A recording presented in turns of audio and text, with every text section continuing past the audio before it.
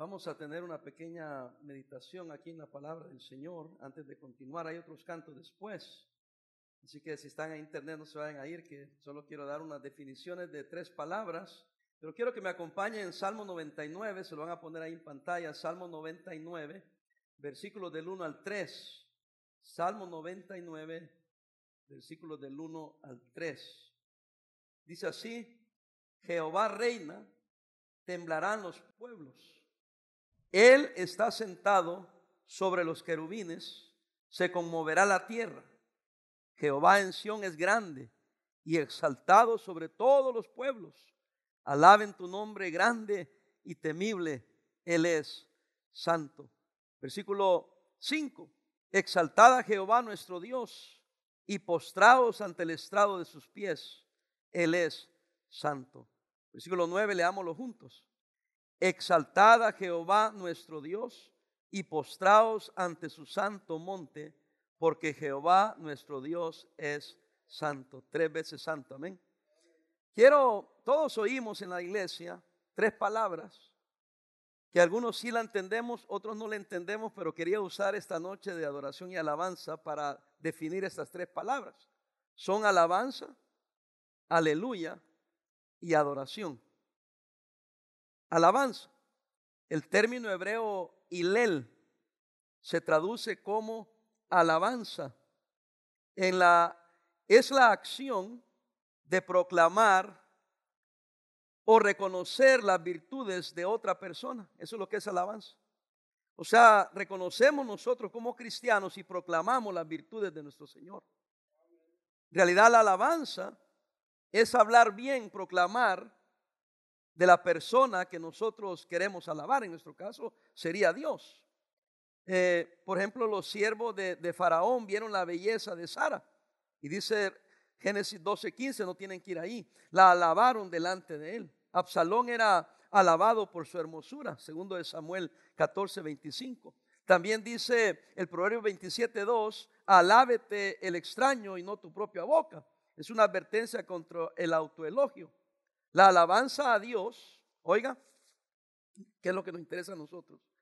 Es el acto de reconocer, proclamar y bendecir las virtudes, grandeza, belleza y gloria de Dios, tanto como sus obras. En otras palabras, le damos gracias por las obras que Él ha hecho. Yo he dicho que la alabanza en simples términos es hablar bien de Dios por lo bueno que Él ha sido con nosotros. Esta es la alabanza. Yo creo que Dios ha sido bueno con nosotros, amén. El que sea nuestro Dios hace que sea natural que le alabemos. El propósito del pueblo de Dios es publicar sus alabanzas, dice Isaías 43:21. La alabanza, hermanos, debe salir del corazón gozoso. Primera de Crónicas 16:35. En la oración se distinguen la alabanza, las peticiones, las súplicas, las acciones de gracias. Los salmos es el libro de alabanzas por excelencia. Nos enseña, entre otras cosas, que Jehová es digno de ser alabado. Salmos 18:3. Hermano, gloria a Dios, porque nosotros damos la alabanza porque Él merece nuestra alabanza por las cosas que Él ha hecho. Ahora, aleluya. A nosotros nos llaman aleluyas. Estaban unos 2 hombres el otro día bromeando entre ellos y le dijo aleluya. Y no saben que aleluya quiere decir alabad a Jehová. Cuando alguien está cantando y alguien dice aleluya, lo que está diciendo, alabado sea el nombre del Señor. Lamentablemente, lo hemos hecho tan común que no le damos la importancia de vida. Incluso a nosotros los cristianos, ¿verdad? Nos dicen los aleluyas. Pero ellos no saben que al mofarse, quien tiene la última palabra es Dios, porque al mofarse o pensar burlarse de nosotros, están alabando el nombre de nuestro Señor. Es una exclamación de alabanza también. En hebreo la composición supone la palabra, es una abreviatura del nombre Jehová. Como los judíos decían que el nombre de Jehová era impronunciable, su tradición explica esto, hermanos, del uso antiquísimo que desconoce su origen. La palabra ocurre en el Antiguo Testamento solamente, oiga, agarra esto, aleluya, solo aparece en el libro de Salmos. Porque es el libro de alabanzas a Dios, donde se habla bien de Dios, se le canta a Dios. aparece, hay una lista grande, no la voy a decir porque todos no se la van a memorizar. Pero se traduce, aleluya, como alabad a Jehová. Por eso a los salmos, y tengo ahí como 15 o 20 salmos, se les llama los salmos aleluyéticos. Porque comienza, si usted ve en su Biblia, cuando lea los salmos, se va a decir aleluya y se le canta a Yah o J-A-H, a Jehová. Pero ellos no pronunciaban el nombre, porque en su tradición era tan santo el nombre de Dios que cómo lo voy a pronunciar yo siendo un pecador. Y a propósito, esa se le pone un gran alto lugar a Dios, que no es cualquier cosa, hermanos. A veces tenemos maldiciones, a veces que decimos, que dice la gente más bien, con todo respeto, ¿verdad? En inglés pasa algo malo y dice, oh, Jesus Christ. Eso es blasfemia. Porque el nombre del Señor debe mencionarse cuando es algo bueno, algo positivo. Ellos lo mencionan por no echar una maldición. ¿Alguien está conmigo? Si yo no quisiera ver a ningún joven, ningún niño mencionando el nombre de Dios, el nombre de Jesús en vano, especialmente cuando algo malo ha sucedido. Buenas noches. Cuidado con el nombre del Señor. No somos religiosos, pero entendamos las palabras, entendamos quién es nuestro Dios. Amén. La primera parte de la palabra, aleluya, es en plural. Lleva a muchos a pensar, y dicen los estudiosos, que era una indicación o señal de que quien dirigía el culto, como lo estamos haciendo el hermano Bolívar ahora hace un rato, esperan una respuesta del público. Y hermano, por eso es que a veces nosotros inconscientemente tratamos de sacar un amén, hermano. Porque estaba yo alabando el nombre del Señor y usted está como que... Pero va a un partido de fútbol y sí se emociona. Pero le cantan de la grandeza de Dios y no puede emocionarse. Yo estoy ahí y a mí me dan ganas de gritar, no grito porque los voy a asustar a los que están aquí enfrente. O usted va a estar diciendo, ¿quién será el loco que está gritando? Porque yo cuando era más joven, que yo era de parte del público, yo me sentaba atrás y decía, amén, pastor, predique, pastor, amén. Y siempre había alguien que me miraba hacia atrás, amén. No porque yo quería fastidiar a alguien, es que me emocionaba. Y eso es lo que es la alabanza, es emocionarse de lo que Dios ha hecho, de lo que Dios es, darle a Él la gloria. Como me emociona al ver un juego de básquetbol, un partido y meten un gol, un penalti y meten una canasta de 3 puntos, usted grita. Muchos de ustedes aquí no se mosquean para nada, pero cuando ven una pelea del boxeador favorito, ¡ya! ¿Sabe que estás alabando a ese boxeador, a ese miembro de ese equipo? Pero para el Señor no tienes ninguna emoción. Del Señor no te levanta emociones, no te emociona, no te alegra. Entonces sí se espera, hermano, que cuando se alabe el nombre del Señor hay una respuesta. Por supuesto que hay personas que abusan de ello, ¿no? Una vez el pastor Salazar nos estaba regañando porque estaban robando las tazas de la cocina. Se están llevando las tazas, qué bárbaros. Si las usan, déjenlas ahí. Y una mujer gritó, aleluya, gloria a Dios. Y el pastor le dijo, ¿cuál gloria a Dios? Son ladrones, dijo.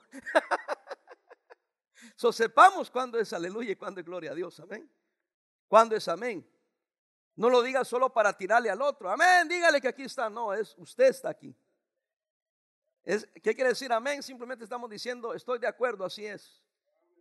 Y lo reservamos más que todo para los varones, ¿verdad? Y a veces uno los anima, amén, hermanos, y las hermanas ahí se aprovechan, es amén. Pero no, cuando hablo de emocionarse no estoy hablando necesariamente de gritar, ¿verdad? Eso es lo que yo hacía porque me emocionaba. Pero deberíamos de permitir que el Señor mueva nuestras emociones, de decir que es verdad que Dios es grande. Dios es maravilloso. Amén, hermanos. Los judíos consideraban a los salmos 113 y 118 como una unidad desde el punto de vista litúrgico. Llamada Helel. Se recitaba, oiga, en la celebración de la Pascua. Pronto la tendremos, ¿no? Posiblemente en ellos se refieran los 2 evangelistas cuando dicen que Jesús y sus discípulos después de la cena pascual, cuando hubieron cantado, dice el himno, no dice cuál, se cree que posiblemente era el 113 o el 118, salieron al monte de los olivos porque se acostumbraba en esa cena pascual cantarle al Señor porque era digno de darle gloria y honra, amén, hermanos. Ya vamos a celebrar la resurrección de Cristo. Pero ¿sabía usted que cada domingo, cada semana, cada día deberíamos estar celebrando la resurrección de Cristo? Porque es a través de su resurrección que Él nos da la victoria. Amén. Aleluya. Alabado sea el Señor. Amén. Se me quedan viendo de qué le pasó al pastor. Estoy tratando de ilustrar la palabra, hermanos. La palabra aleluya aparece en el Nuevo Testamento solamente en el libro de Apocalipsis. ¿Cuántas veces? 4. ¿Y sabe cuándo aparece en el Nuevo Testamento? Cuando se narra la alegría celestial. Porque el Señor, nuestro Dios Todopoderoso, reina, dice la Biblia. En Apocalipsis 19, 1, 3, 4 y 6. O sea, si usted va al capítulo 19 de Apocalipsis, ahí va a encontrar en 4 versículos que se dice, aleluya, gloria a Dios, porque Él reina. Nos lo dejó el Señor en el último libro. En el Salmo los judíos lo cantaban, pero nos deja en el último libro para cuando veamos que Cristo viene, hermano, podamos gozarnos. Así que alabémoslo por lo que Él es. Alabemos el nombre del Señor por lo que Él ha hecho por nosotros, porque Él es digno. Pero la otra palabra es adoración. No pensaba tardarme tanto, pero cuando lo vi me inspiré. ¿De qué se inspiró, pastor? ¿Para predicar más? No, para despertarlos. Estoy jugando. Adoración. Adoración es acto mediante el que se expresa reverencia, fíjese. Reverencia. O sea, en la alabanza decimos gloria a Dios, aleluya, Dios es bueno. Y le cantamos a Él porque Él ha hecho cosas buenas y le damos a Él la gloria, la honra, etcétera. En la adoración hay reverencia, hay respeto, hay honor, hay amor, hay obediencia a Dios. Vea la diferencia. Quiere decir que la adoración, como yo se los he definido para que no sea muy complicado, la alabanza es hablar bien de Dios por lo que Él ha hecho. Adoración es hablar bien de Dios por lo que Él es, por quien Él es. De tal manera que aunque Él no haya hecho nada por usted, Él es digno de toda gloria y toda honra. ¿Y por qué, pastor? Por lo que Él es. Aunque así nos parezca que Él ha sido injusto en algo con nosotros, tenemos que adorarle. ¿Por qué? Porque Él es Dios y no hay otro como Él. Por eso el cristiano que entiende la adoración recibe lo que es de Dios, sea bueno o sea malo. Y adora al Señor en todo tiempo, en todo momento. Esa es madurez cristiana. Adorarle a Él. En el Antiguo Testamento se utiliza la palabra chacá, que para indicar esa actitud, con la connotación de postrarse, arrodillarse, inclinarse, pero nos postramos no para orar, nos arrodillamos y nos inclinamos no para orar, sino como un símbolo de respeto y honor a la persona de Cristo, a Dios, a Jehová Dios del Antiguo Testamento, que es el mismo Jesús del Nuevo Testamento. En el Nuevo Testamento se usa el término, porque es otro idioma, es el griego proskuneo, que es reverenciar a una persona. Usualmente para reverenciar a esta persona se baja la cabeza hacia el suelo. Por ejemplo, nuestro buen amigo el pastor Kim, siempre que yo lo veo lo saludo así. Es cultural. No lo estoy adorando, pero le estoy dando honra. ¿Sí me explico, hermanos? Entonces tenemos que entender eso también, que a veces hay culturas, pero quiero que vean lo histórico, por qué esa cultura usa esto. Lo que le está diciendo a la persona que saluda es, te respeto. Te tengo en alta estima. Entonces, hermanos, ¿cuánto más Dios, verdad? ¿Cuánto más el Señor? No es que esté orando, no es que esté tirado en el piso suplicando acerca de algo. También algunos se postraban en tierra. Por ejemplo, nosotros, nuestra iglesia y muchas iglesias bautistas fundamentales y muchas iglesias tienen la costumbre de hacer una invitación para venir al altar. Algunos nos critican y nos dicen que no es necesario, que para qué hacemos eso. Si Dios está interesado en el corazón, sí, pero es que en la adoración implica postrarse. Y algunos no vienen al altar porque piensan que se están postrando, se están humillando ante el pastor, pero no, hermano, usted no ha entendido lo que es la adoración. Es ponerse de rodillas para postrarnos delante del Señor. Él merece nuestra humillación y su exaltación. Amén, hermanos. muchas veces en el Antiguo Testamento y en el Nuevo aún, la palabra se usa inclinarse como equivalente a adoración, como es Éxodo 25, Segunda de Reyes 5, 18. Pero el acto físico de inclinar el cuerpo puede tener otro sentido, como una súplica a una persona. Pero en este caso es una simple reverencia ante un rey, al Rey de Reyes y Señor de Señores. Para que exista la adoración, ya termino. Agarre esto. Es imprescindible una actitud del corazón. Eso es bien importante en la adoración. Oigan, que reconoce en el sujeto o en el objeto de la adoración, reconoce el carácter de soberano, Señor y dueño. Imagínense. La adoración verdadera viene del corazón y se hace por reconocer al Señor, a Dios como el Señor, como el dueño, como el soberano. Por eso hemos dicho que aún la ofrenda es parte de adoración. ¿Por qué? Porque con lo que Él nos ha dado, nosotros le adoramos y en reverencia a Él, como una ofrenda de agradecimiento, le entregamos a Él la ofrenda. Por eso, si se fijan, no quiero ser crítico, pero nuestra iglesia, cuando recogemos la ofrenda, está quieta y está callada. ¿Se han dado cuenta de eso? Si usted va a una iglesia común, y yo sé que va a sonar como que estoy criticando, cuando es la ofrenda es tiempo de hablar, de contar chistes, y todo el mundo habla, todo el mundo sale, van al baño y no se dan cuenta que la ofrenda es adoración al Señor. Es decirle: Señor, tú me has dado la vida, tú me has dado la salud, tú me has dado oportunidades, tú me has dado el trabajo, y en agradecimiento y adoración a quien tú eres, yo te entrego esta ofrenda. No es recoger dinero. También le ofrendamos adoración con nuestro tiempo, con nuestros talentos, con nuestro servicio. Le entregamos, hermano, adoración respetando a Dios y las cosas que representan a Dios. Por eso en el Salmo 99 que leímos, se comienza reconociendo la grandeza de Dios. Ahí vamos a terminar, regresemos. Dice Jehová, ¿qué dice, hermanos? Reina, temblarán los pueblos. Él está sentado sobre los querubines. Se conmoverá la tierra.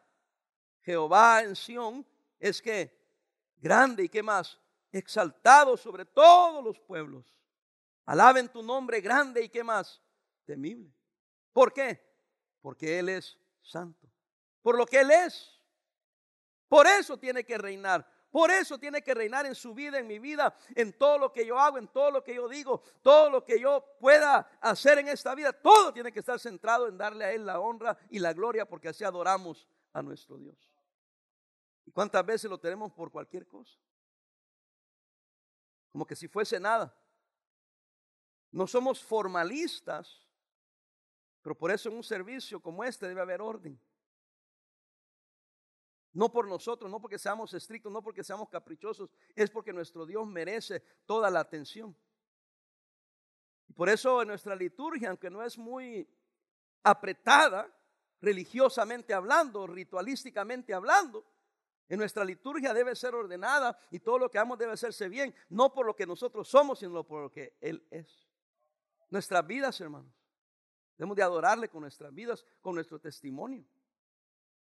Porque Él es santo, versículo 5, exaltad a Jehová nuestro Dios y postraos ante el estrado de sus pies. Él es santo.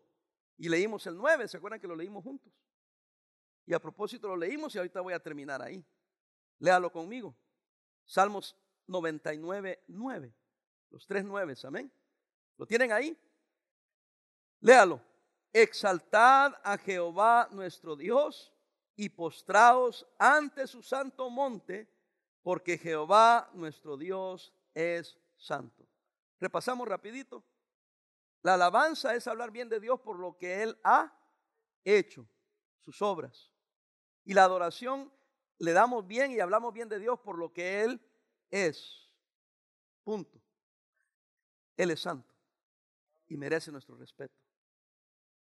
Y aleluya es simplemente animar a otros a darle gloria a Dios. Amén. Vamos a orar y después de eso viene otro.